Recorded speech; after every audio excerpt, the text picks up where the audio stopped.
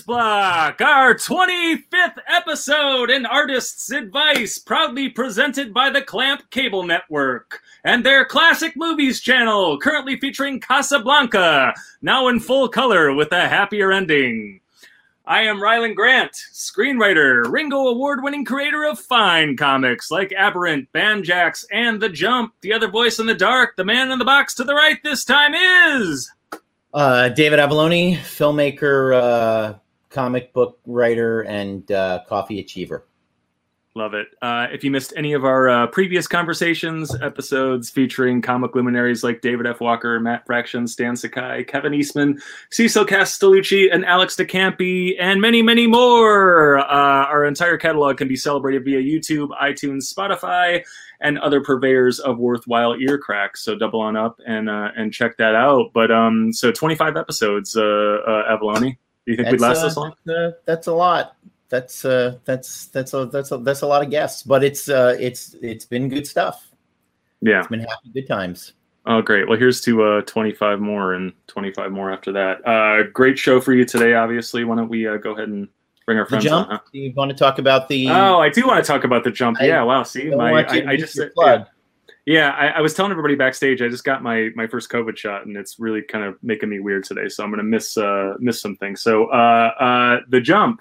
My Kick You in the Teeth, paranoid thriller set in the world of astral projection, is available for 2 more days on Kickstarter as you listen to this. It is a badass comic ride, well-loved, well-reviewed, well-received, all that noise. Get on bit.ly/thejump2. All of the info is in the show notes, but check it out. Yeah, 2 more days. Get on it. Let's bring everybody on. All right. Our guests today are Skylar Patridge and Scott Koblish. Hello. Howdy, howdy. Hey there. Lovely to see you. Scott, tell us a little bit about yourself. I'm a cartoonist. I've been drawing comics for a very long time. I did a long run on Deadpool that a lot of people know me for. I wrote and illustrated a book called The Many Deaths of Scott Koblish. I just did a dinosaur book for kids, how to draw DC characters, book that comes out at the end of April. And then I just did a story for an Anthrax anthology, the band Anthrax. Yeah, wow. Not the disease that kills cattle. That would be a weird. I don't think they're having anthologies. Or the white powder that maniacs mail to people. There's a lot of different. Yeah. Oddly enough, the story that they had us illustrate off of the song from the album Among the Living was the song Among the Living, which is an adaptation of the Stephen King novel The Stand. So in a weird way, I drew a there song. Was a chemical warfare element. A chemical warfare, biological weapon in the Anthrax album. Wild. So it was kind of weird. It was interesting to try and make a Stephen King novel into 14 pages. Sure. Yeah. It worked out well, honestly. So. Yeah. And Skylar, tell us a little bit about yourself. Yeah, I'm Skylar Patridge. I am a comic artist, and I've worked on Relics of Youth, Resonant. Resonant's actually what I'm working on right now from Vault Comics. And last year, I had the opportunity to work on several larger anthologies through Z2. So I worked on True War Stories with Alex, as well as Maddie, and various other anthologies upcoming soon. I'll be working on Volume through Scout. So we've been kind of teasing that for about the last year. So excited to get to that. So yeah. And then actually next week, I've got a short in a Marvel anthology. So a couple of Marvel DC things coming up, and then hopefully some things through Dark Horse down the future. So a lot of stuff. And a 4-page story written by Amanda Diebert. That's very true. Yes. Called GTFO Girl for the Drawing Blood universe that I co-created with Kevin Eastman. Yes, absolutely. And the smallness of the world. I was looking for an artist for GTFO Girl and found Skylar through the I found you through the Visible Woman hashtag on Twitter. And then Ben Bishop was like, oh, I know her. You actually know her. You met her in New Mexico. I'm like, oh, yeah. Yeah, I think we had dinner together, but we were on opposite ends. Yeah, of the table, we were on opposite sides of a long table with loud nerds. Right. So I don't think we actually there was beer involved face to face at that time. That was a nutty little con. Yes, it was. Actually, one of the nicer cons in the state too. New Mexico has a lack of comic love out here, so it's been kind of hit and miss with cons. But it was funny to go to it with Ben, who is a Breaking Bad obsessive. Oh, really? So like he woke me up one morning. He's like, do you want to go to the diner where they always meet Gus Fring? I'm like, sure, let's go to the Gus Fring. Awesome. Okay. Albuquerque's full of really great diners, actually. So yeah. No, it was a really great diner. I was impressed with it. But so the topic we wanted to kick off with today, because I think about this as Rylan and I are both relatively new comics writers. I've been doing it since 2014. Rylan, how long have you been doing it? 5 years.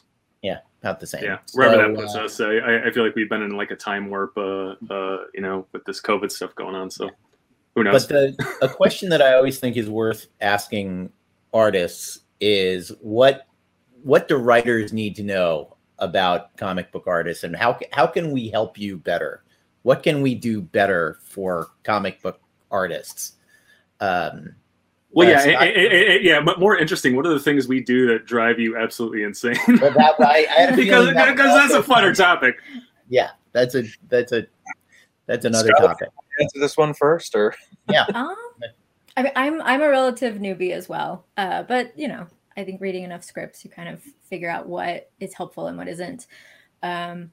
My preference is I don't mind doing some of the research as far as looking up reference, but if you know what you want something to look like, I love that. Like, give me all of your references. So that's a big thing for me. Also, just simplicity in your scripting is very helpful. So, page 1, 6 panels, separating out dialogue from captions, from action is always really helpful. If there's something specific you want to see in a panel, I'm always happy to have freedom in laying out pages, but I would rather know what you want beforehand if there's something specific.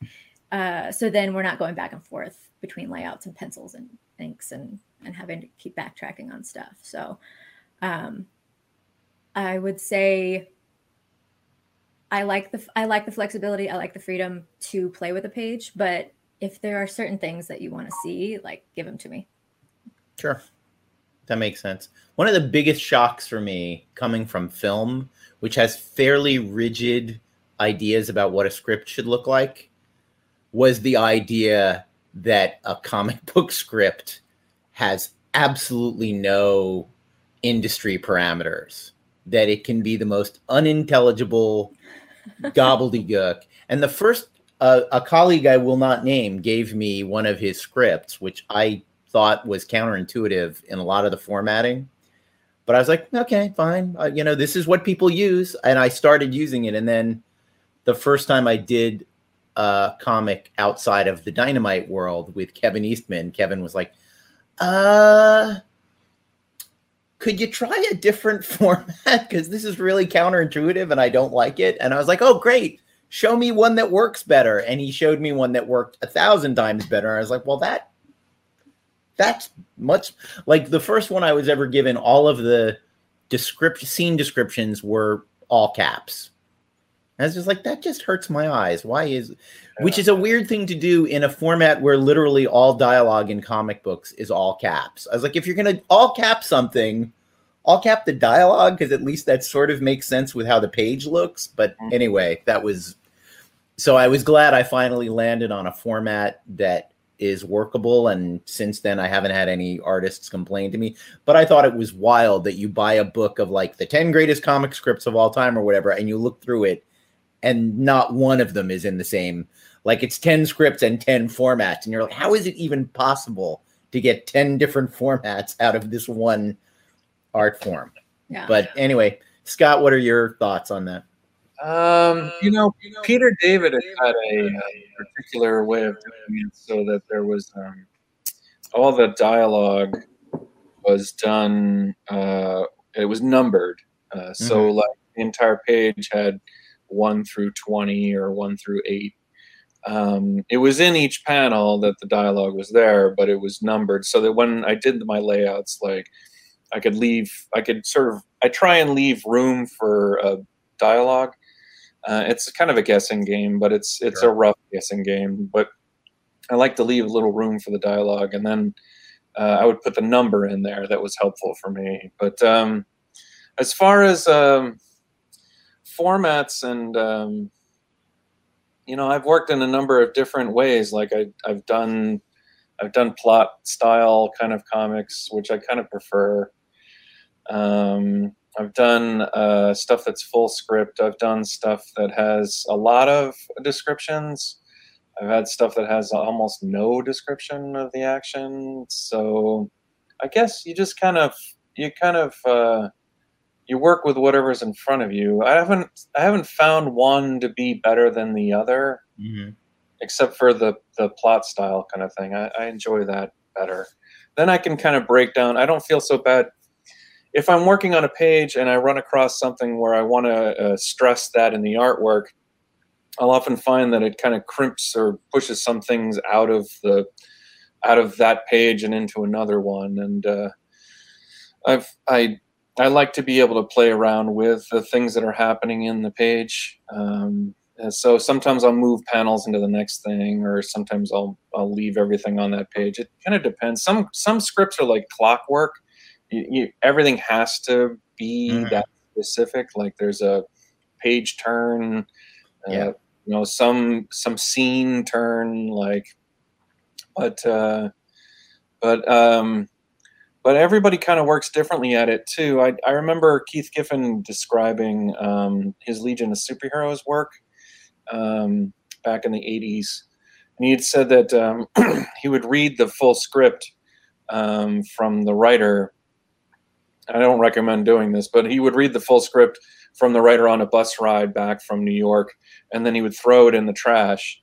And then he would work for the next month on whatever he could remember, because he felt that whatever he could remember from the plot was the most interesting things. What's the good stuff? Yeah, the good stuff. And then it was up to the writer to try and figure out how to dialogue. Yeah, was that those scripts that he was throwing in the trash? Were they Marvel style, plot style scripts? He wasn't. No, DC used to do full script, so yeah. Oh, okay. So he was throwing out someone's full script. Yeah, he was throwing out full script. I won't say the names because I am not cleared to tell this story with the names. But there was a very famous popular artist who was being very slow with something, and the art was turning out to look nothing like the script. And the writer collaborator called him up, and he said, "Well, go through it page by page and tell me what's going on. And, tell me what you think." And he realized the guy didn't want to read script and was literally drawing layouts while they were on the phone. Oh, really?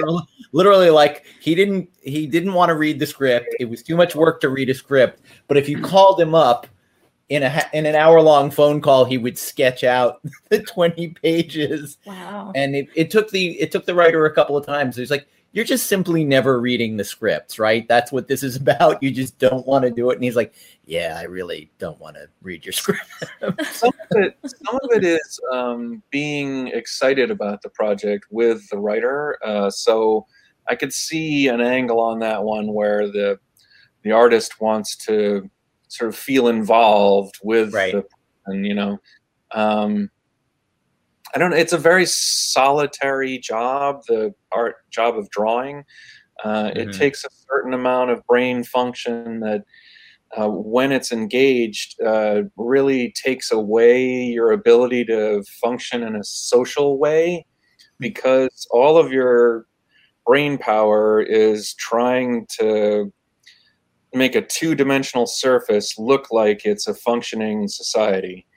So, of people who are interacting with their environment and with one another. So there's some element of when you're drawing that it takes that brain power that you would normally have with people and just puts it into that page. So it's a very sedentary, solitary job. And if you're not excited about that particular job or that your particular part in it, it can be really difficult.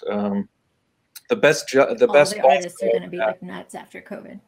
Sorry, Scott. Yeah, absolutely. But yeah, I had the best boss I ever had was Stan Lee, because he would get you excited. You would go in, you would pitch the idea, he would get all excited and happy about the thing, and just be like, go, do it, you've got this. And there's an element of like, I would have to then go for 30 days away with that like kernel of like excitement, and then come back with it, So, you can get that excitement from the characters. You can get that excitement from just the joy that you have on your own of drawing, and you can get that excitement from being part of a community. So that's, as far as writers, that's one thing to give some consideration to. So I mean, the interesting thing that I'm hearing is that it is a lot like writing. I mean, we do the same thing. I mean, it's particularly you're here in Hollywood, and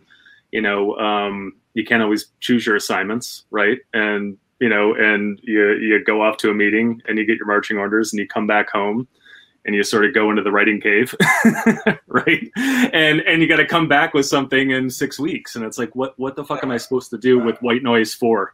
And I mean, a lot of my work has been, a lot of my paid work in Hollywood, particularly at the beginning, was sort of, polishing other people's turds.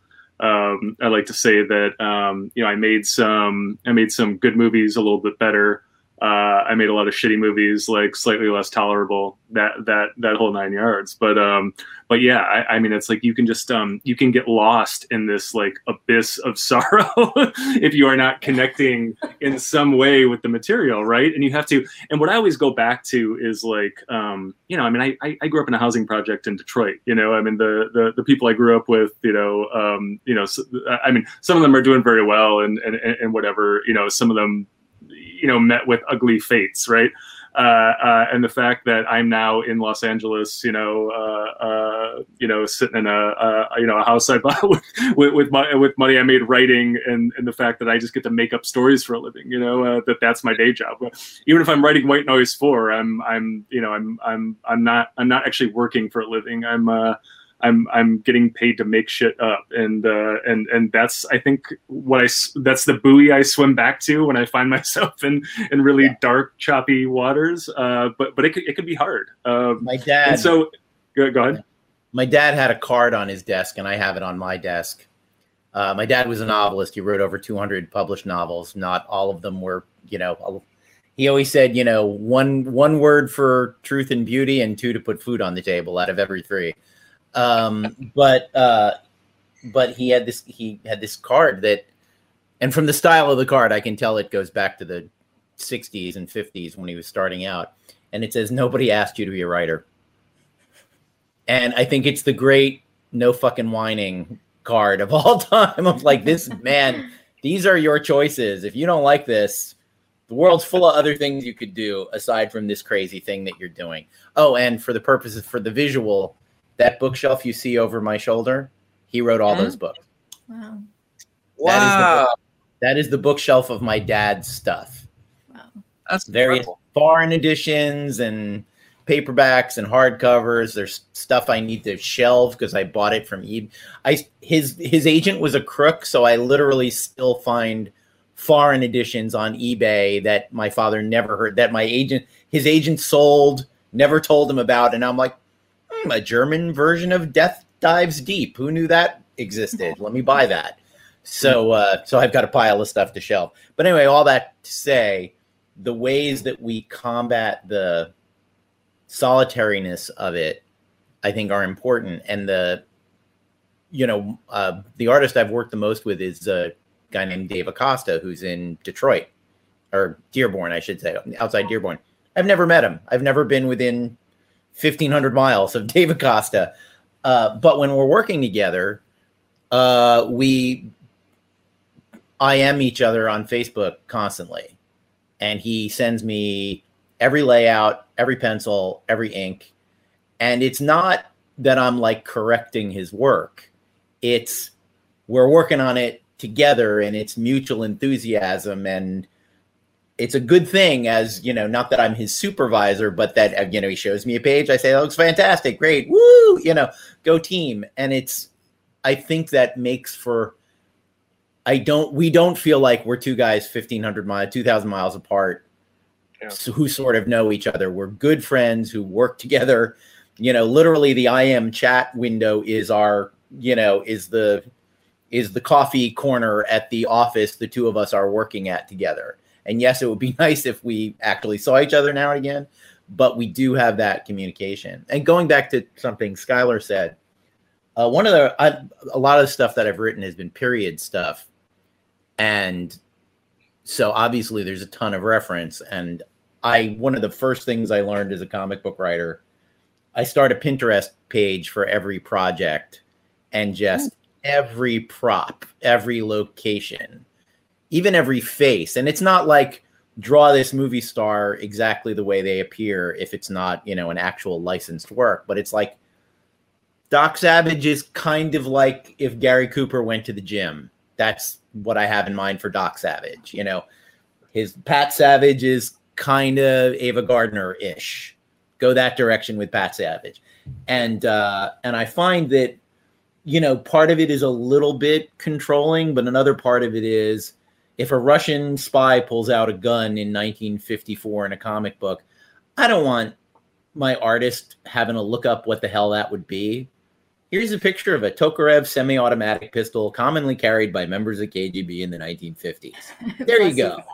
Draw a Tokarev. That's what you got to work with. And again, it's exactly like directing a film in that there are the props and the locations and the whatever that you give a shit about, and there are the things that aren't vital to the storytelling. And if you and the artist are on the same page with the storytelling, that's not really an issue. But I think, as you were saying, Skylar, you know, when I work with Dave and with most artists, it's always that thing of do the panel layouts however you think works best.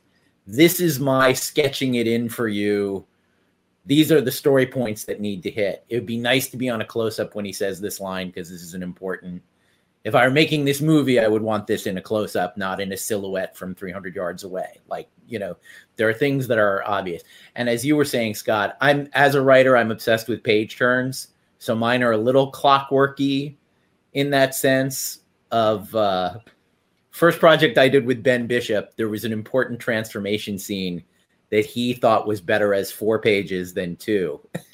And I was like, well, it's great that we're doing this on a Kickstarter comic and not something where the publisher is going to go, oh, the comic's 24 pages now instead of 22. Yeah. Like that could be a problem for you. But from an art standpoint, he was 100% right. The sequence needed the extra pages, and we paid for the extra pages, and it was fine. But I told him, next time, call me, and we'll talk about spacing that out and budgeting pages and whatever. But yeah. Yeah, sometimes when you're drawing something, I like to add stuff that I can to it from my perspective. So, you know, if I have an idea that I like to throw out there, I've had different results from different writers that I've worked with. So some people are like aghast, but other people kind of roll with it. So it depends on the writer. It depends on the person. I try and give as much as I can of myself into something. So that's part of what I'm trying to give. Do you know what I mean? Like, sure. So I can see where that would work, or not work. But I'm glad that, you know, Kickstarter, we were talking about it a little bit earlier, and it just seems to be a great way to accomplish things. I've been thinking about doing something similar. So, you know, you should. It's I think you've got the kind of, you know, following and the kind of work that you wouldn't have any, like, pick the thing you most want to do that no one will publish. You know, that's yeah. Because also I think people have, there's a little bit of a basic human bullshit detector that when someone has a thing on Kickstarter, You can kind of tell when it actually means something to them, or when they're just trying to, heap up the largest pile of money they can without having to go through a publisher. But if you go out there and you say, this is a thing that I love and no one will let me, no one's going to publish this thing because it's so weird or it's so personal or it's so whatever. It's a great place for that. Well, yeah, and that's really the beauty of it, is that, for forever we had to wait for permission from someone to make our book, right? Or we would just discount a certain premise right off the bat because it's like, I can't get Dark Horse to bite on that, let's just kick it to the side. Now you can literally, as long as it is good, you will find an audience for it. I mean, there is a just rabid and enthusiastic audience there. And what's interesting now is just how it's evolved over the last couple of years, because there is this, first of all, there is the comic shop audience, which, you're already a huge hit with, but then there is this other audience. The Kickstarter audience is separate. There's some crossover there, but not nearly as much as you think. That was like the huge, that blew my mind. And the Kickstarter audience is so like rabid and enthusiastic and engaged, and they become like your biggest fans, and they become lifetime fans. And so literally anything once they back a Kickstarter, if you treat them right and you deliver a great book, they will, you could wipe your ass with 24 pages after that, and they'll be first in line to buy it. and the unusual stories too, the stuff that, they're looking for the stories that aren't getting picked up by publishers. So they want that. There's a market for it. Yeah. Well, and that's the beauty of it, is that, so many, the kind of story. There, you get down into where it's like there are so many people out there that haven't for years seen themselves in a comic book, right? But they can go to Kickstarter and find their story, which is just amazing. And really what's happening is like, and we've talked about this on the show before, but I'm interested to see what you guys think about it. But the audience, the readership is starting to fracture. Basically, like, comics right now are where music was when Napster hit, right? It was for the longest time that, if you were you were in a band. Well, there were 5 labels that mattered. And if you didn't sign a deal with one of those labels and give all your rights away, then you wouldn't get on the right radio stations. You wouldn't become a rock star. Nobody would give a shit about you, right? And then Napster hit, and then iTunes, and the whole 9 yards.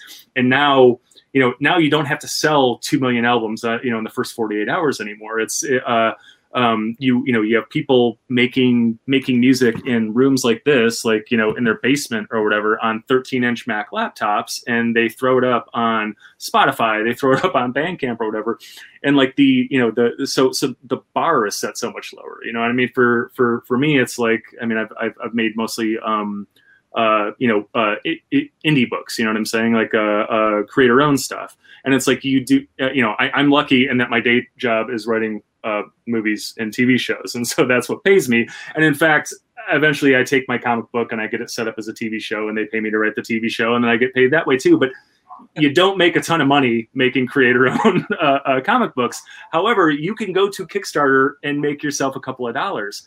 And so it's and not just that, it's like, you'll put $15,000 or $20,000 in terms of art and printing and all of that stuff into making your creator-owned book. But again, you can go to Kickstarter, you can recoup that budget. So it's like the game is like radically changed now. It's starting to fracture, and so it's like, so if we're gonna take that analogy and push it further, then then I don't know if like Kickstarter's iTunes or Kickstarter Spotify or something like that. And it's just going to blow up from there.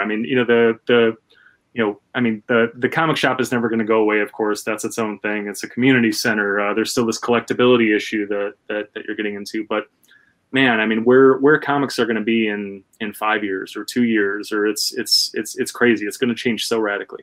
It is interesting, yeah, and I think Kickstarter is kind of at a place right now where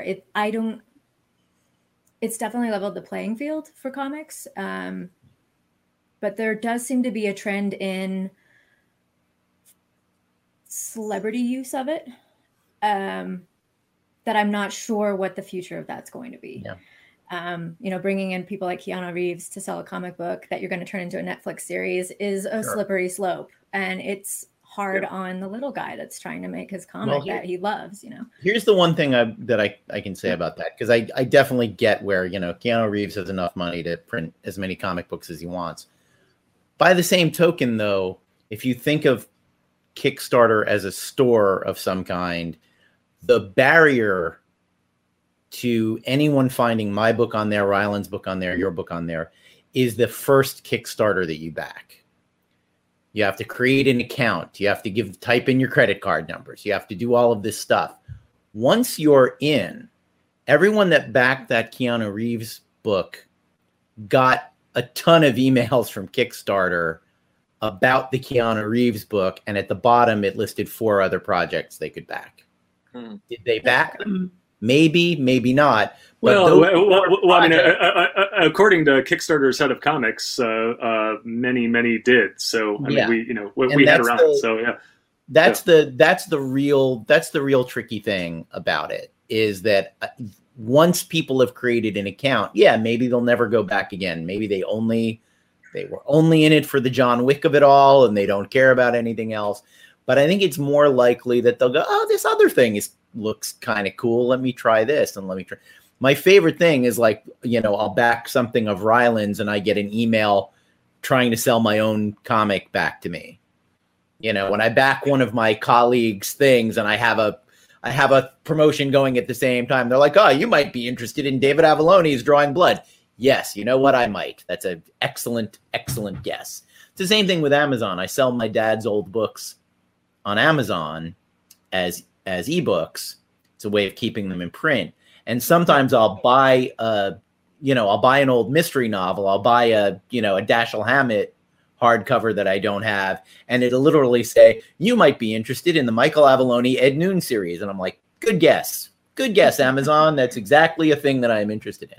So there is that. The other aspect of it, and it doesn't apply to Keanu Reeves at all, but there is a thing where I think people overestimate how easy it is to get things made, films, comic books, whatever.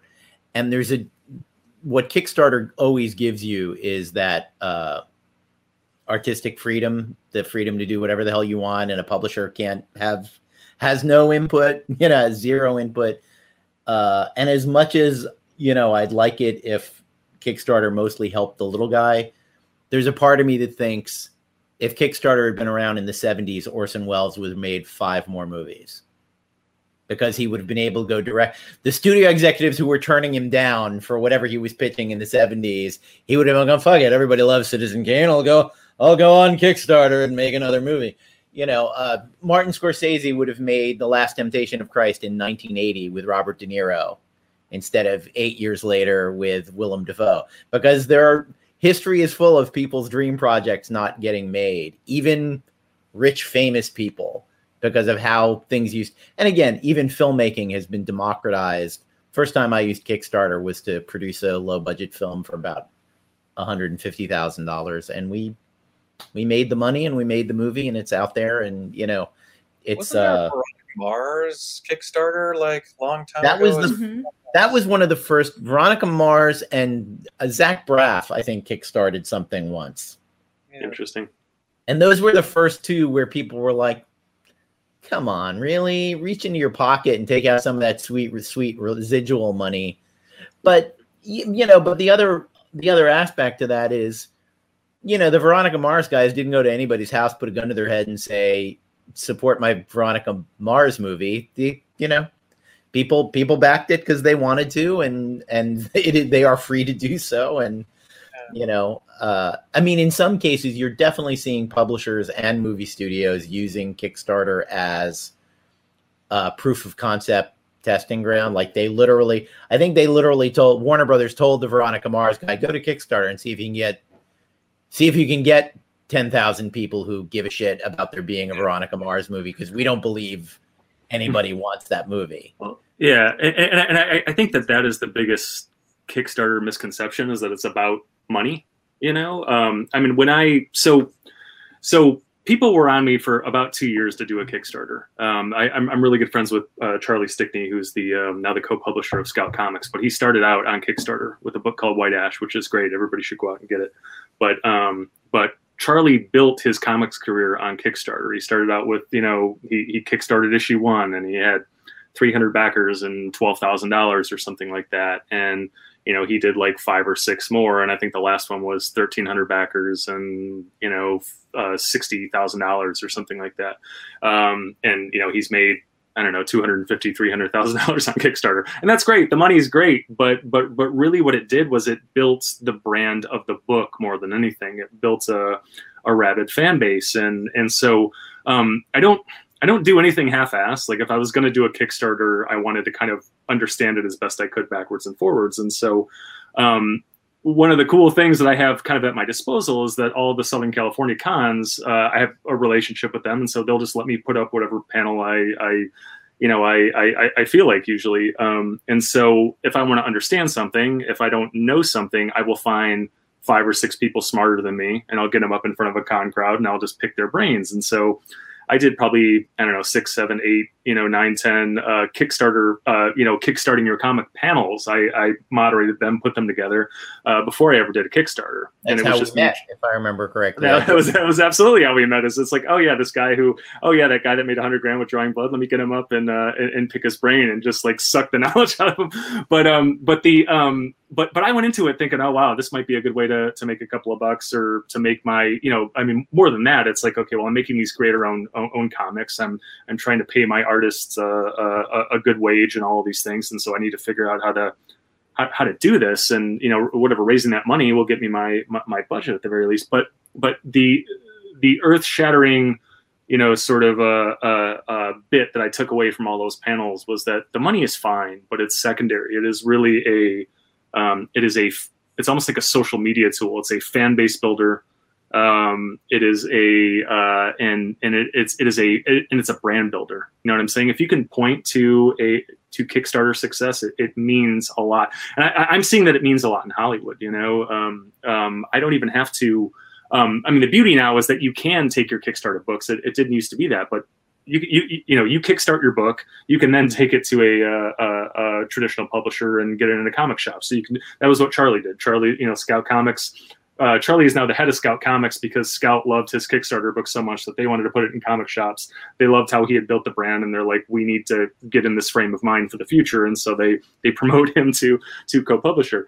But yeah, building that fan base, building that brand is such a big thing. And so, people like me can do it on the lower end where it's like, okay, well,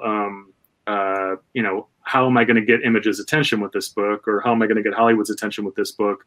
How am I going to, again, just as I'm kind of sort of starting out, build a fan base, build these rabid people that are going to be there for everything that I put out.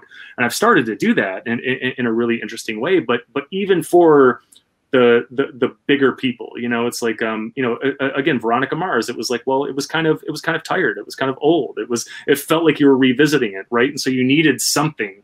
You needed some big promotional like kick in the junk to kind of like re-energize that, right? And re-energize that fan base, but also like show other people out there who maybe haven't given it a shot or had maybe written it off that, oh wow, this is actually still interesting. And so you do this thing and the money's fine, but they don't really need the money. But that big promotional bomb that went off like reinvigorates the whole franchise.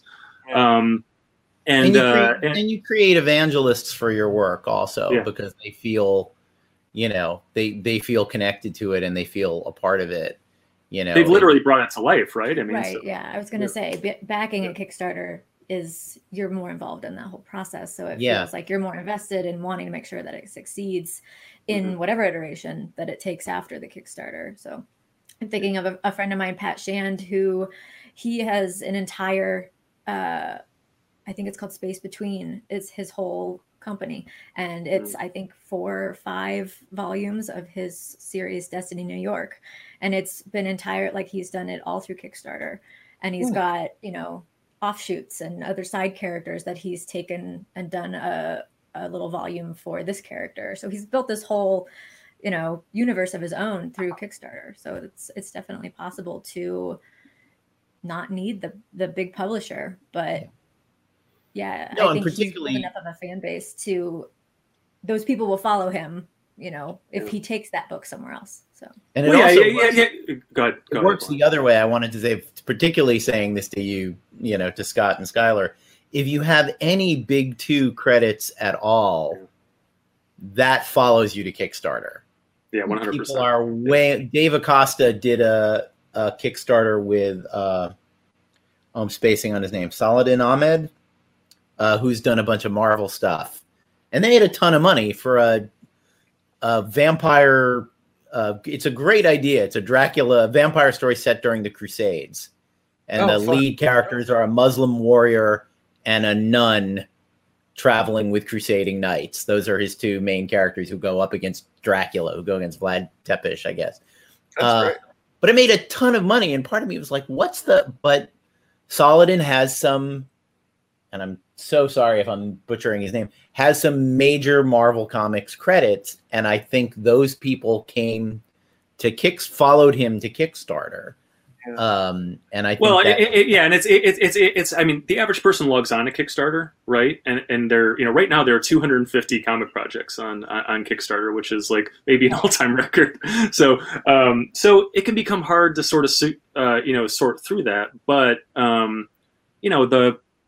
the algorithm is such that kind of the cream rises to the top, right? And certain things stick out. It's like people go there and there are people that just buy their comics on Kickstarter, and they have like a monthly Kickstarter budget or whatever, just like, someone going to a comic shop would, right? And so, I'm going to back 5 projects, or I'm going to spend, $200 on Kickstarter this month or whatever. And, it becomes kind of weighing what's there. And sometimes a concept may just knock you on your ass. Sometimes it may just be the quality of the product, and of course, if you guys did projects that, that would all be there.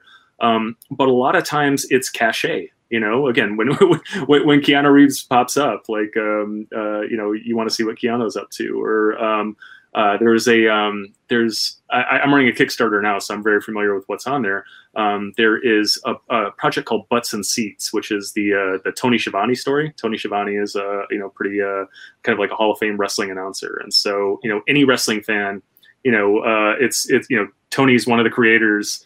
Any wrestling fan is in on that, right? So there's cachet. I mean, I was lucky coming onto Kickstarter my first time because I had a little bit of cachet. I had film credits. I could say, I wrote for Justin Lin and J.J. Abrams and Ridley Scott, and then also I had a couple of indie books that were successful, and I won a Ringo for one of those. So just those things, I could say, and then it kind of sets you apart from the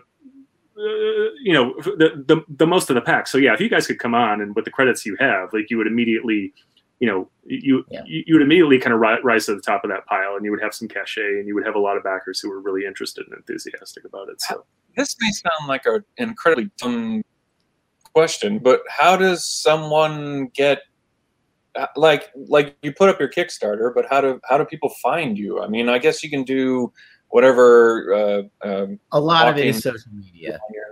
Yeah, I mean, I'll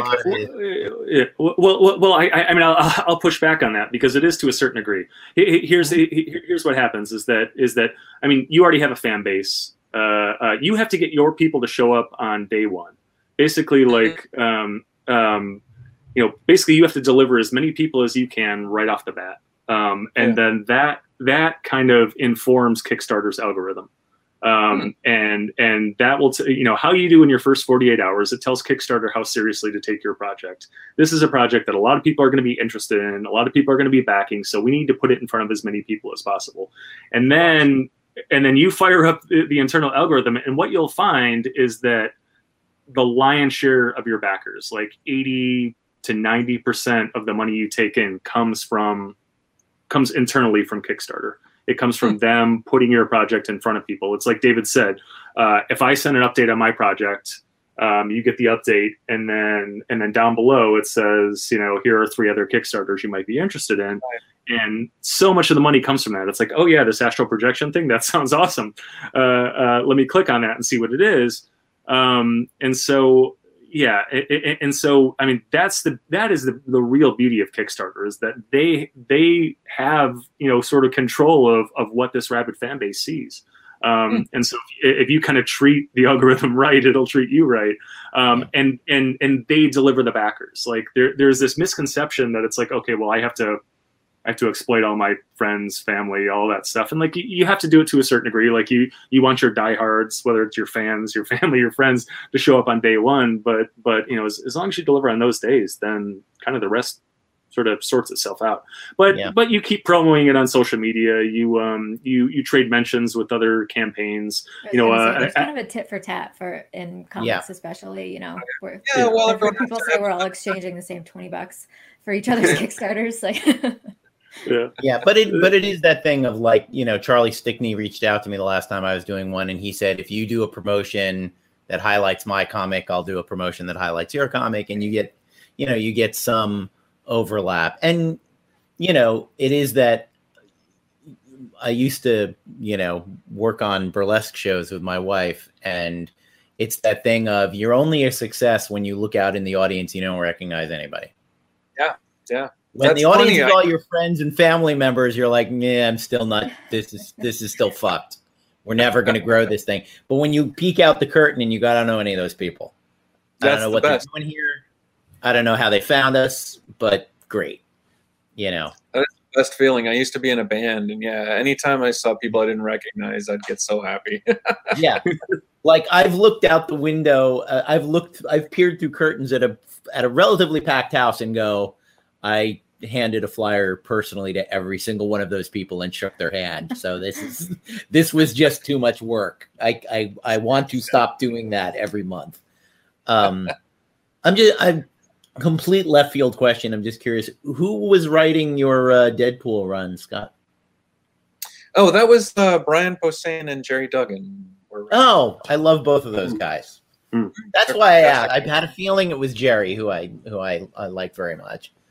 And I Jerry and I were talking about doing a Kickstarter, and I got about 20 pages in, and life happened. But we've been batting it back and forth, and I've been still doing stuff with Brian as well. And I just did a Deadpool thing, so they're big in my life. They're really great. So, and they're big in general. They're large, like you. They're large guys. Brian is like, they're not small.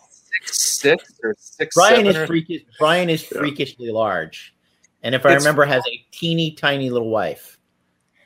Oh, I've never met his wife, but I think Jill might have met her. But it's funny. I was at San Diego with Brian, and there's that key where like I got to watch the difference between like comic book famous and fame, because we were trying to walk from one end of the convention to the other, and like I'd be talking to Jerry and Brian and Jordan, our editor, and we would be walking, and I'd realize like Brian wasn't here anymore, and I'd look back behind me, and sure enough, Brian was signing something. And it must have happened like 40 times the amount of time that we were crossing the floor. He just was always stopped and signing things for people. So I was like, oh, that's the difference between TV famous and I walked around. I'm friends with David Silverman, who directed the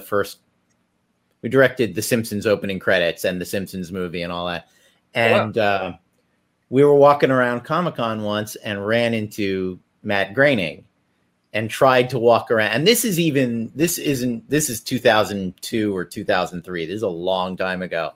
And it was literally like, they later did a scene very much like it in a Simpsons episode. It's like, not just people stopping him and shaking his hand, but like, can you draw me as Bart Simpson on a skateboard on the moon being attacked by dragon lasers? And it's just like, yes, he's going to stop and draw that for you right now. That is what Matt Groening has all the time in the world to do that for you. And he was like, I just want to look at art books, and we were basically just trying to shield him from people being able to recognize his face. But it is a whole different world. I'm a huge nerd about it, just because I get more excited about the comic fame people, like the people who are comic famous. Sure. Because, I mean, the celebrity is already being hassled all the time. Like, I don't want to contribute to that. So I'm like, I'm going to go and put my attention over here on this famous comic person. with the comic game, you know. And there's a degree to which it's also a different kind of respect. Like I've been introduced to any number of famous actors at cons. I'm going, oh, hey, nice to meet you. And then I'll walk by Jerry Conway's table with my wife. I'm like, I don't know what to say to Jerry Conway. I don't know. I don't know how to, like, it'll be the biggest TV star in the world. I'm like, oh, hey, nice to meet you. And then it's like, oh, what do I talk to Jerry Conway about? There's so much. Yeah.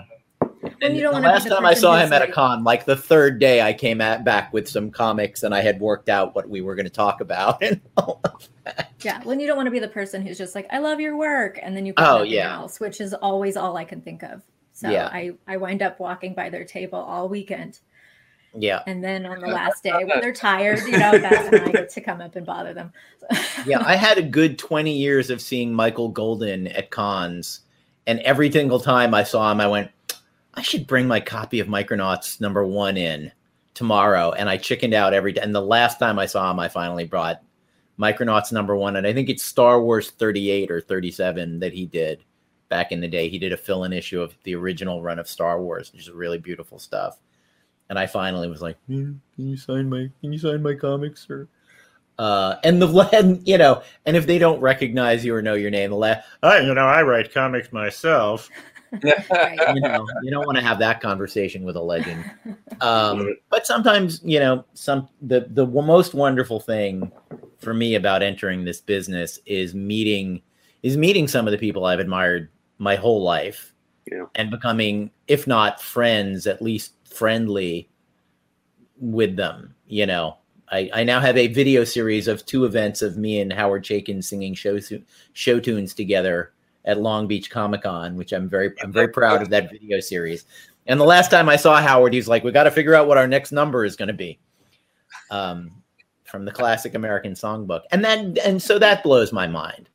I was walking around New York Comic-Con with my wife, and we passed Matt Wagner's booth, and he went, hey, David. And I was like, and my wife said, that feels good, right? Feels a little good. I was like, as someone who bought Mage #1 in the 80s, yeah, it feels really fucking good that Matt Wagner has the lightest idea who I am, maybe has read one of my comics, whatever. So that's a big thing. Jerry Duggan was someone I think I knew online, and then, finally met at signings and things. And I just, I love the guy. He's great.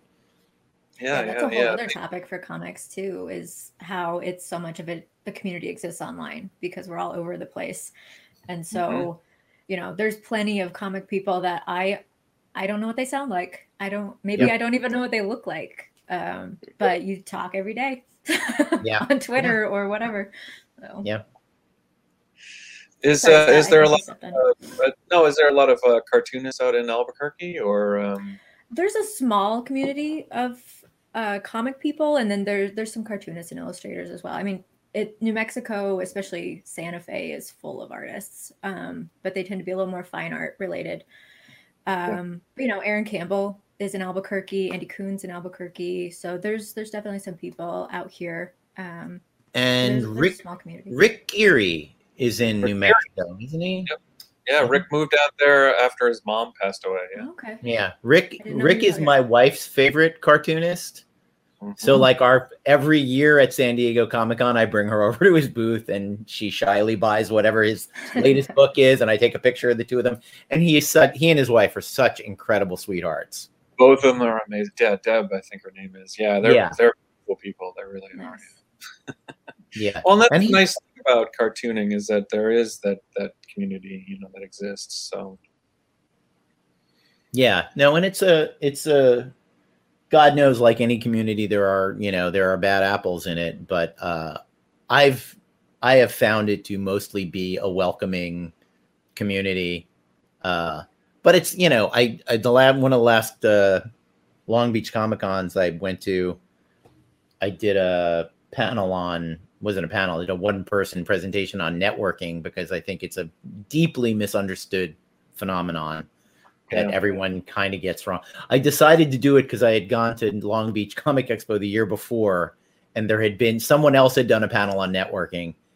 And at the cocktail party afterwards, a stranger walked up to me and handed me his comic book. And I was like, clearly that networking panel did not land. Because don't ever do that. Don't walk up to me. I mean, literally before hello, he was handing me his bagged and boarded comic, and I was like, let's not do that. But I literally, I start off with, paraphrasing JFK, and it really is a little bit of ask not what comics can do for you, ask what you can do for comics. It's any community, what you put into it ends up being what you get out of it. Yeah. And if you're willing to put kindness and professionalism and all of that into it, you can have a pretty smooth experience with it. But that said, it is a community of introverts. Some of us are extrovert, introvert. Some of us are introverts that like to get out and have a drink with people. But it's a lot of people who aren't used to crowds and used to, working in a workplace with a lot of other people. So it's an interesting group. Well, and after another year and a half, it's going to be really interesting. As Skylar pointed out, it's going to to see how everyone handles. Everybody's all awkward because we've been even more alone than normal. Yeah. But it'll be, there are people who are excited to get back to cons. There are people who are like, ugh, that was such a hamster wheel, and I was kind of happy to get off it. I definitely have heard from people who are that way. I've heard this from a handful of people, and it's funny that it was just something in the air. January of 2020 was absolutely, it's like, I don't go to enough cons, and I'm not out there interacting enough at cons. This year, I'm going to go to every con. I'm going to try to get myself on guest lists. I'm going to try and, do as many panels as I can. And, oh, well, not how it worked out, but, Jill and I on even going to Sweden. There was a convention in Sweden that I was really looking forward to, and that was in May, set in May. So the weird thing was Sweden didn't close down. So when we did, they were just kind of like, oh, what, some of the hotel reservations were like, we're here. Right. I was like, I'm not going to be there. Is there anything we can do? Yeah. Yeah. But it's, there are conventions all over now. You can pretty much go anywhere. I have not yet reached the point where people are paying for I've been the guest of honor at one convention, and it was because I wrote a Doc Savage comic book, and there's a group of maybe 60 to 100 Doc Savage fans who have a Doc Savage convention every year. And as you might imagine, there aren't a lot of guests for a Doc Savage convention in the present day, since 99% of people who have written the character are dead. I guess that's true. I hadn't thought about that. So I was the hottest thing in the Doc Savage world for that year because I had actually written something new, and it was in Phoenix. So I was like, honey, do you want to go to the Grand Canyon? We'll make a little trip out of it. Great series convention. I really like Phoenix. Yeah, they have a really great convention. It's a big one. And what'll happen is that there'll be a Doc Savage movie probably 10, 15 years from now, and they will drag you in.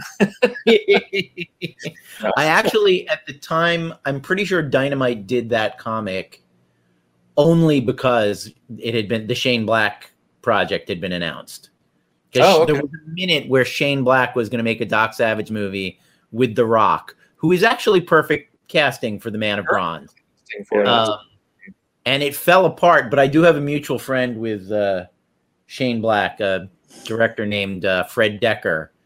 And I said, Fred, I don't ask for a lot of favors. And he was like, you want me to give your Doc Savage comic to Shane, don't you? I was like, I kind of do. I kind of feel like it would be Hollywood malpractice on my part if I didn't say, hey, guy making the $300 million Doc Savage movie, you should possibly look at my humble craft. But then the project never went anywhere. Well, I guess it sort of falls back on what we were talking about earlier with the Kickstarter stuff, is finding an audience, with these properties, as close as a property can be to your personal feelings and your personal thing. it's still its own little creature that runs off and has a life of its own, you know, like, and some of them hang out close to home, some of them run far afield, and you just never know where anything's gonna take, because it's really, it lives in the imagination of the person who's reading it. Mm-hmm. So it even ties in with what you were saying about Jerry Conway. Like, Jerry Conway let a story out in the world in 1974, and you read it and was like, I love this thing, and then you made a little place in your head for it, and you put a little shrine there, and then when actually meeting him, he has not had that experience with you at all. Right. But that experience exists in everybody. So even when I go to conventions, I try and remember that when I'm interacting with people, because they'll come up to you and you won't know them, but know a little bit about you, and they know, and they've made a place in their heart and their heads for the things that you've done. So it's always good to be kind, and it's always good to try and interact as best you can with everybody, because you never know what it is that they've experienced about you already.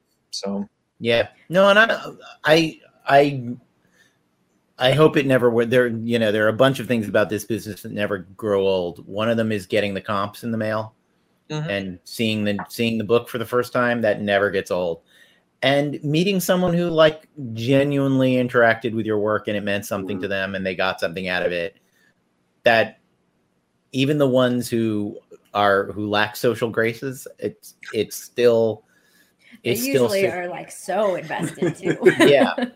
I don't know that you can make it out in the background, but there's a guy who's an obsessive Ninja Turtles fan who, when I did the thing with Kevin Eastman, was all in on that project because he's an obsessive Turtles fan.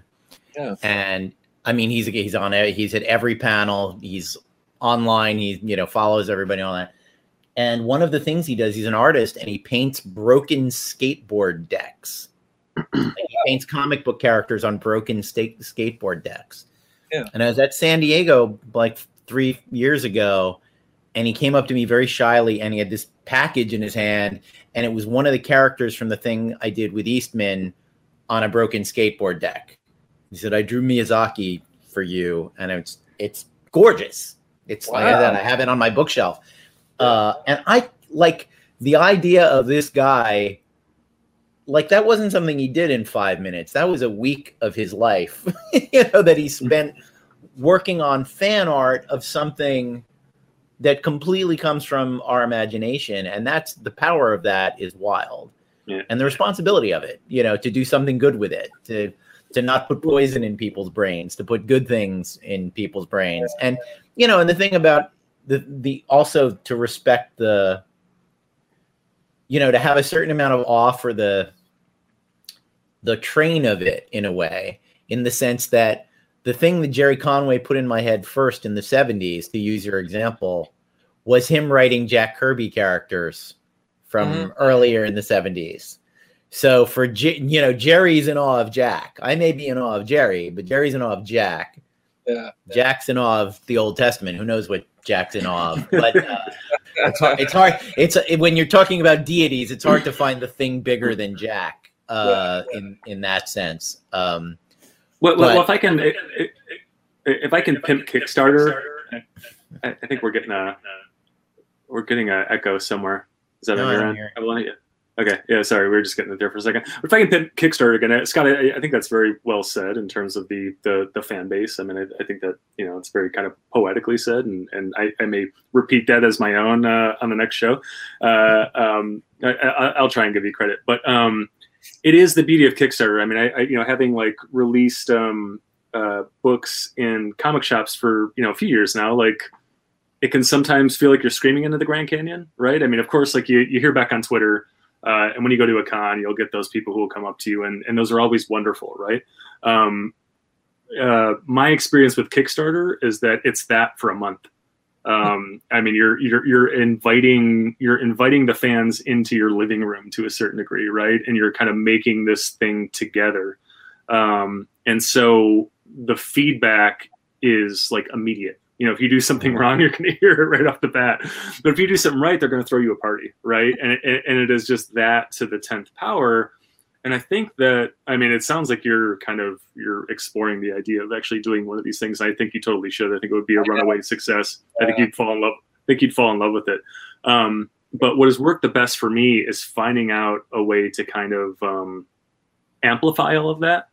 It is Kickstarter at its best is when you make the backers part of the project, and just in the most basic sense, they're bringing the book to life. They are already, but the more you can kind of make them a part of the process, sometimes it's as simple as, well, should we go with this variant cover or this variant cover? What do you think of this? What do you think of that? And they're in on some of the decision making, but we have gone out of our way to kind of bring them into the book, like literally and figuratively as much as possible. We have all these drawn tiers that are huge, we'll put you in the background of a scene. We'll make you a supporting character. We'll make you this doctor who has 3 pages and is interacting with the characters. And so now this person you're talking about, who has created this space and his or her heart and or mind for you and your creations, they can now literally be part of the book. They can take the book and be like, we actually have one right here. It's like the limo driver in this scene is actually a backer. I had a funny experience with that where someone backed Drawing Blood, and they wanted themselves and their toddler, their 2-year-old, drawn into the comic. Drawing Blood is an adult R-rated book. The spin-off comic, The Radically Rearranged Ronin Ragdolls, is a YA, much more YA book. But the guy hadn't thought about that, and he said, yeah, draw me and my toddler into Drawing Blood, and the first issue has nudity and cursing and a gunfight, and he's like, I don't think I should be in drawing. I can't show this comic to my kid. And we were like, it's fine. We'll put you in the Ragdolls instead. We should have really thought about maybe your 2-year-old shouldn't be in the R-rated comic. Yeah.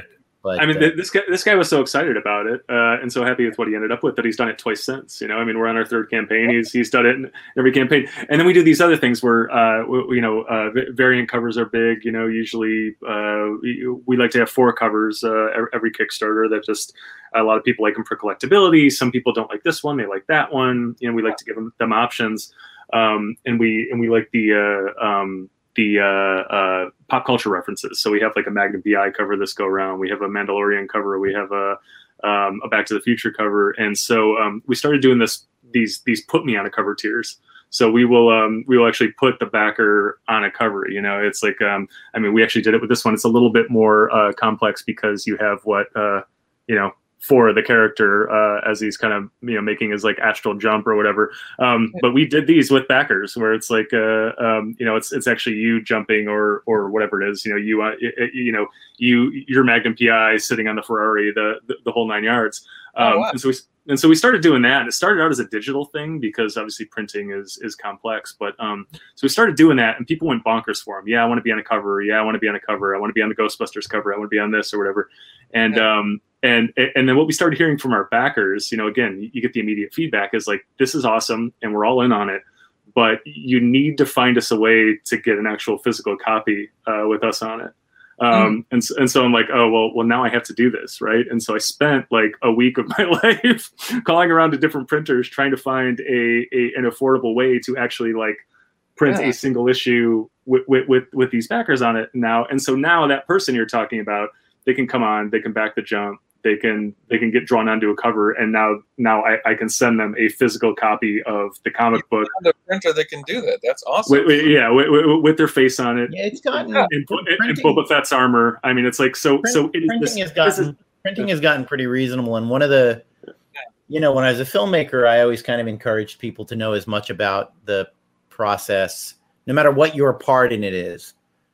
Actors always take day jobs as as waiters, and I always say, be a PA for a minute, be a grip, be an assistant director, learn a little bit more about this thing. And one of my favorite good news, bad news things about doing Kickstarters as a comic book writer is I know more now than I maybe am comfortable knowing about the nuts and bolts of making a comic book. Like when I had to print comics for Drawing Blood, I was like, holy shit, the margins are razor thin. Like I don't want to go back and, I'm not forgiving any publisher I've ever worked for their shitty page rates. But part of me goes, well, I get it a little bit. Like if I was making 30 cents a copy, I would maybe feel a little different. But it isn't, talking about the different audiences. We've stated this stat a few times, but I think I've heard that if Kickstarter was a single publisher, it would be the third largest publisher in comics. Wow. Like above Dark Horse, above Image, above, anyone other than Marvel and DC. And who, with what's happening with Marvel and DC, who knows how long that's going to still be true. Well, I guess it's kind of like really you're sort of, it's more of a marketplace than a publisher. I mean, it does fulfill that role, but it's like an actual marketplace. It's kind of like what I imagine Webtoons has been pretty interesting to me to see how that sort of develops. It's more of an app because there's like a destination that you go to, and then there's a clearinghouse of things that you can take a look at. But it's interesting to see that sort of thing take off as well, because that's not even, there's no print aspect to it whatsoever. Right. Like, and a lot of these things wind up as TV shows too. Like my daughter was showing me, it's an amazing show. It's called Itaewon Class. It's really great. It's a South Korean show, and it's about, I think it's 13 episodes. They're about an hour and a half long. They're movies. Like it's a complete film. Like with like beginning, middle, and end within a larger narrative. It's astounding what you can do with it. But it started out as a comic on Webtoons, so it's just. Yeah. It's funny to see how these things go. And it's no superheroes. There's no there's no horror aspect to it at all. It's the story of a noodle shop. Right. Well, I always love that thing Alan Moore said about how just completely odd it is, the superhero thing. It's like if novels were only about, milkmen. Like if literally it was weird, it's a weird thing to write a novel that's not about a milkman. Why would you do that? Novels are about milkmen. Everybody knows that. It's just the strange, like for one genre to take over, operas are about cowboys. Clearly all operas are about cowboys. Why would you bother making an opera that wasn't about a cowboy? It's just the strangest goddamn thing in the world. And that does seem to be shifting. It's just one of those funny things where, man, unhooking that public perception of comic books from superheroes is like a life's work for somebody. I always think about reading Playboy magazine. Harlan Ellison wrote a thing about one of those like classic comics aren't just for children anymore things in the 80s about Dark Knight Returns and Watchmen. And it's like, that was 1986 and people are still writing that friggin' article. People rewrite that article every year. And it's like, how many examples do you need? And it's that thing, when people talk about this stuff, I always say there are so many TV shows based on comic books that you have no idea are based on comic books. I love I don't think anybody that watched Stumptown thought a lot about the fact that it was a comic book. Yeah. There's a detective show set in, Seattle. What does that have to do with comic books? It's like, well, Greg Rucka is what it has to do with comic books, and Matthew Southworth is what it has to do with comic books. And that's a whole other discussion, but the way in which comics are sort of the redheaded stepchild and R&D department of Hollywood while still selling an incredibly low number of units is pretty wild. I was working on I think I can tell the story. I was working on the Red Sonja movie over at Topple, currently in pre-production. They're writing it. And the rights holder, it's their job to do this, but they were talking about, well, the Red Sonja fans expect X, Y, and Z. And, people who don't know anything about the comic book industry sitting in a conference room go, oh, yeah, the Red Sonja fans, we have to take that seriously. And when he left the meeting, I called up the Comicron sales page and I said, just so you know, the current issue of Red Sonja from Dynamite sold 6,000 copies. I don't know if you need to be afraid of those 6,000 people and what their opinion of your Red Sonja movie is going to be. I was like, yes, there will be people who haven't read a Red Sonja comic book ever and have a loud internet opinion about how you've fucked up the franchise. But like a good Red Sonja #1 might sell 40,000 copies. I was like, that's a rounding error of an opening weekend box office in one theater. You know, like that's a multiplex in Albuquerque, you know, that's a multiplex in Albuquerque on a Sunday. That's that 40,000 people. And Star Wars has done pretty well with every Star Wars fan hating every new Star Wars thing. So like, sure. You know, you never know exactly. You're not going to please everybody. So. Yeah, well, the hope is that you get people that have no idea about the comic that are suddenly comic readers now. Like that's the hope. Like that's exciting. Yeah. No, and it's, you know, another object lesson about how the Elvira comics I do sell well for Dynamite, but we did an Elvira Kickstarter when comic book shops were closed. It did way better than the comics ever did in comic shops, and that fascinates me. Yeah, sure. But I think it's because that's a fan base that doesn't go in comic book shops, and that's not. They love Elvira. They don't love comic books. Yeah, like they're reading an Elvira comic book because you're selling them Elvira.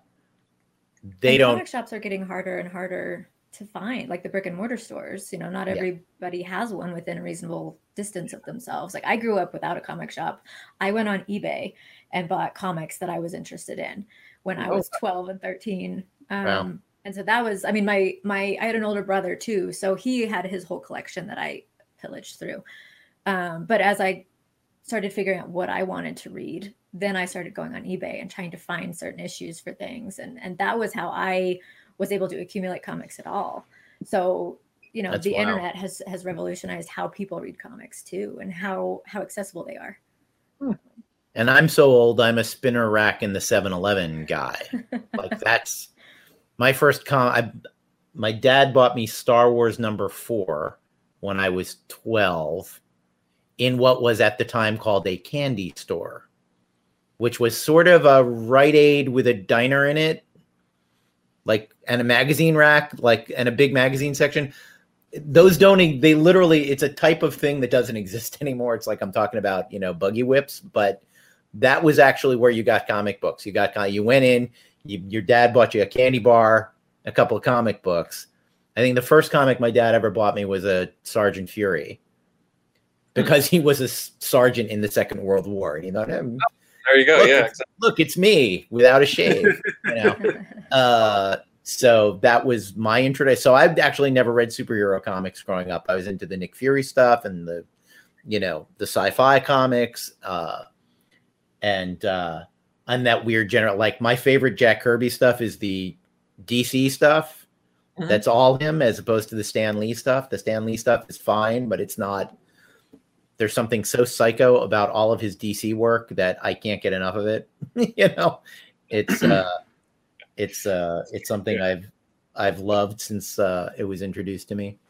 I was one of the rubes that got pulled in by Death of Superman. I mean, I was very young, but it's like you start to see it on the news, and you're like, I need that. But the beauty of it was that, you know, it got me in a comic shop, and you know, and then the image revolution is happening, and you find Vertigo, and you know, you start you know, digging through back bins and back issue bins, and you find, you know, Demon in a Bottle, and you know, I got on a good track, I think, pretty quickly. And sort of, it's weird because, yeah, I mean, I guess, like, you know, when I was really young, you know, the Batman movies out and stuff like that, those were comics to me. But I think if you get into a comic shop, and this is where a really good comic shop owner or clerk or whatever you want to say can really kind of affect the trajectory of these things. Because, you know, I had it was Comics Corner, comics spelled with an X on the end of it, in Fraser, Michigan, right outside Detroit. And he'd be like, you don't want that crap. You know, come on over here. You know, yeah, look at this. Look at this Garth Ennis book. You know, hey, check out Preacher. You know, hey, you know, you really need to check out this this arc where they made Iron Man an alcoholic in the 70s. You know, and then you see what comics can be, and it informed everything. I mean, it informed my taste in movies and all of these things, where it was like you start to find real human drama, not just guys with superpowers, you know, punching each other or throwing people through buildings and stuff like that. Not that there's anything wrong with that. I love that stuff also, but you know what I mean. And of course, the best stuff is when you kind of, you know, sort of mesh those two things. Skylar, I want to know what comics were you ordering from eBay? Like what were you collecting? I was ordering a bunch of X-Men comics from like the early 90s and some from the 80s, I think. I was a huge Rogue fan growing up, so I needed everything Rogue. I wanted her first appearance from Avengers, you know, I wanted all of it. And then as I got a little older, I think CrossGen was a thing that came out where they were doing a bunch of different, it eventually got pulled in by Marvel, but I want to say sometime in the early 2000s, it was its own thing. And they had a bunch of different stories. I think there was one called Meridian and Sojourn and a bunch of different stuff. And so I was interested in finding those. And nice. I think Meridian, I was pulled into that one because it was written by Barbara Kessel. And I was very interested to find other women making comics because as Barbara's a 12-year-old, you know, it seemed so like a thing that didn't happen. Have you met Barbara? Have you had a chance to run into her at a convention? I haven't. No, I would love to. Here in Southern California. So, yeah, she's great. Yeah. So that was the kind of stuff I was looking for on eBay. And then, you know, as I got older, I started realizing just how vast comics is, you know, like, oh, sure. You know, everybody who isn't in comics or who has sort of a peripheral interest in comics, like everybody knows about the Cape stories and Batman and Superman. And that's still like one of the first questions I get from people when I say that I'm a comic artist is, well, do you want to work for Marvel? Do you want to work for DC? And like, those are obviously huge goals. And I'm grateful for the opportunity to get to work with them.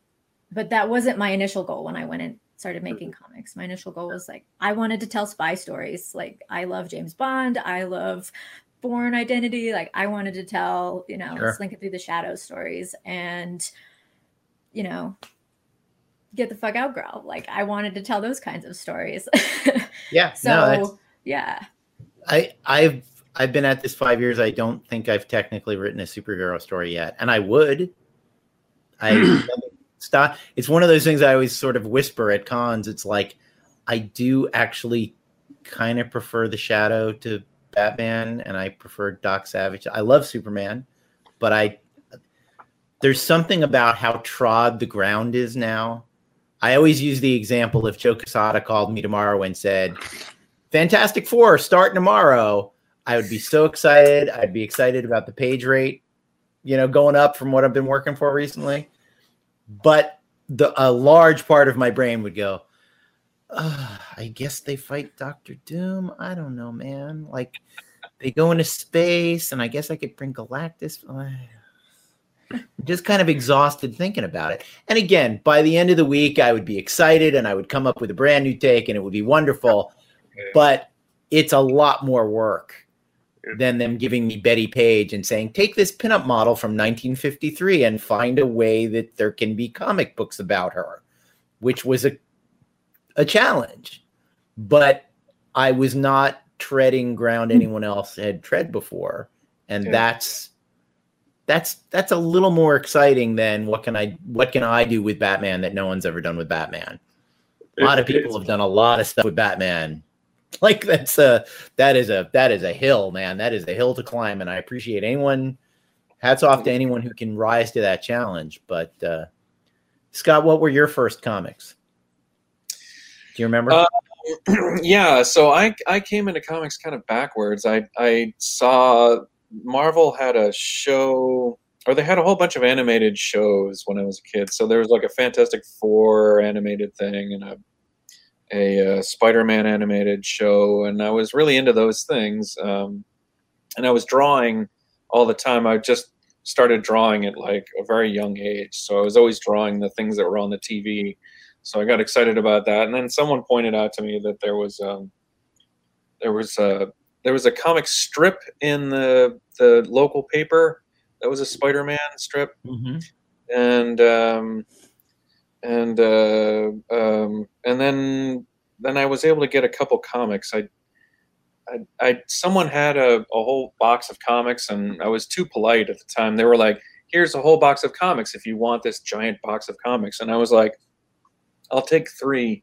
So I took 3, but like I wish I'd taken all of them, but I took 3, and then because they weren't going to use them at all.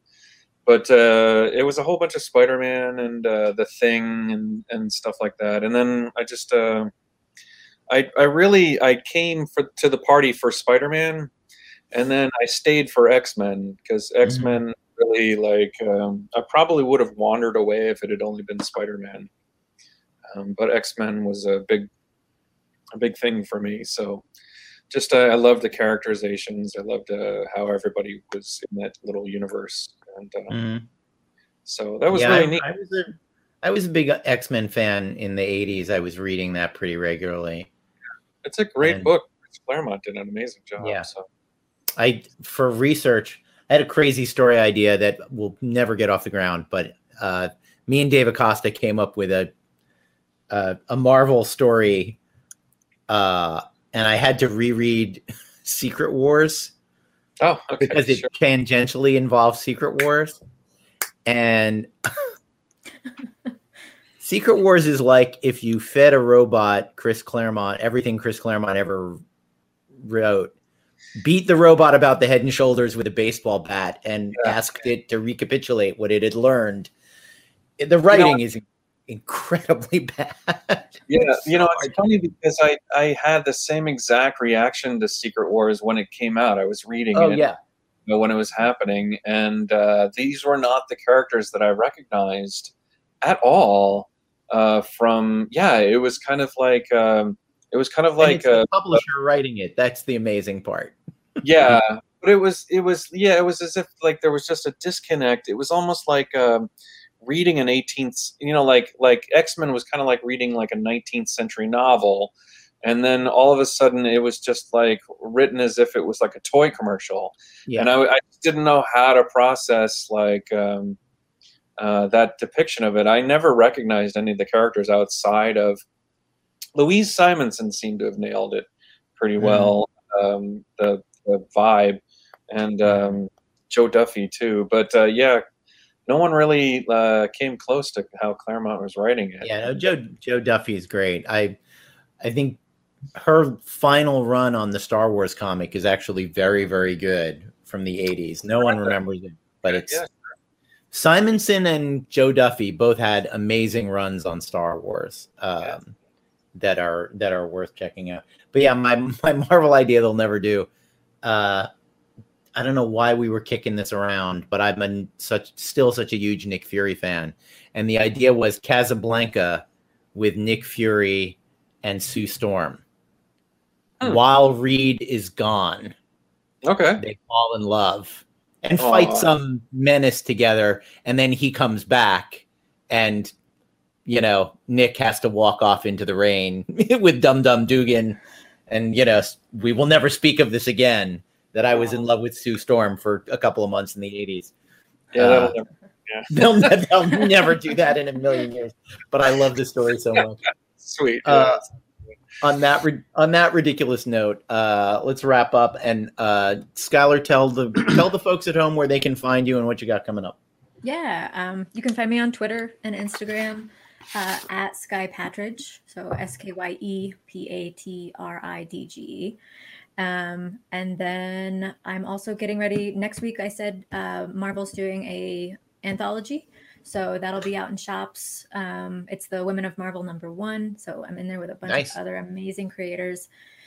SkylarPatridge.com is also my website, and that's where I am. So that comes out next Wednesday from when we're recording that, which is the actual day this will go live. Yes, it'll be out today. Stop watching this podcast, go to your comic store and buy Women of Marvel #1.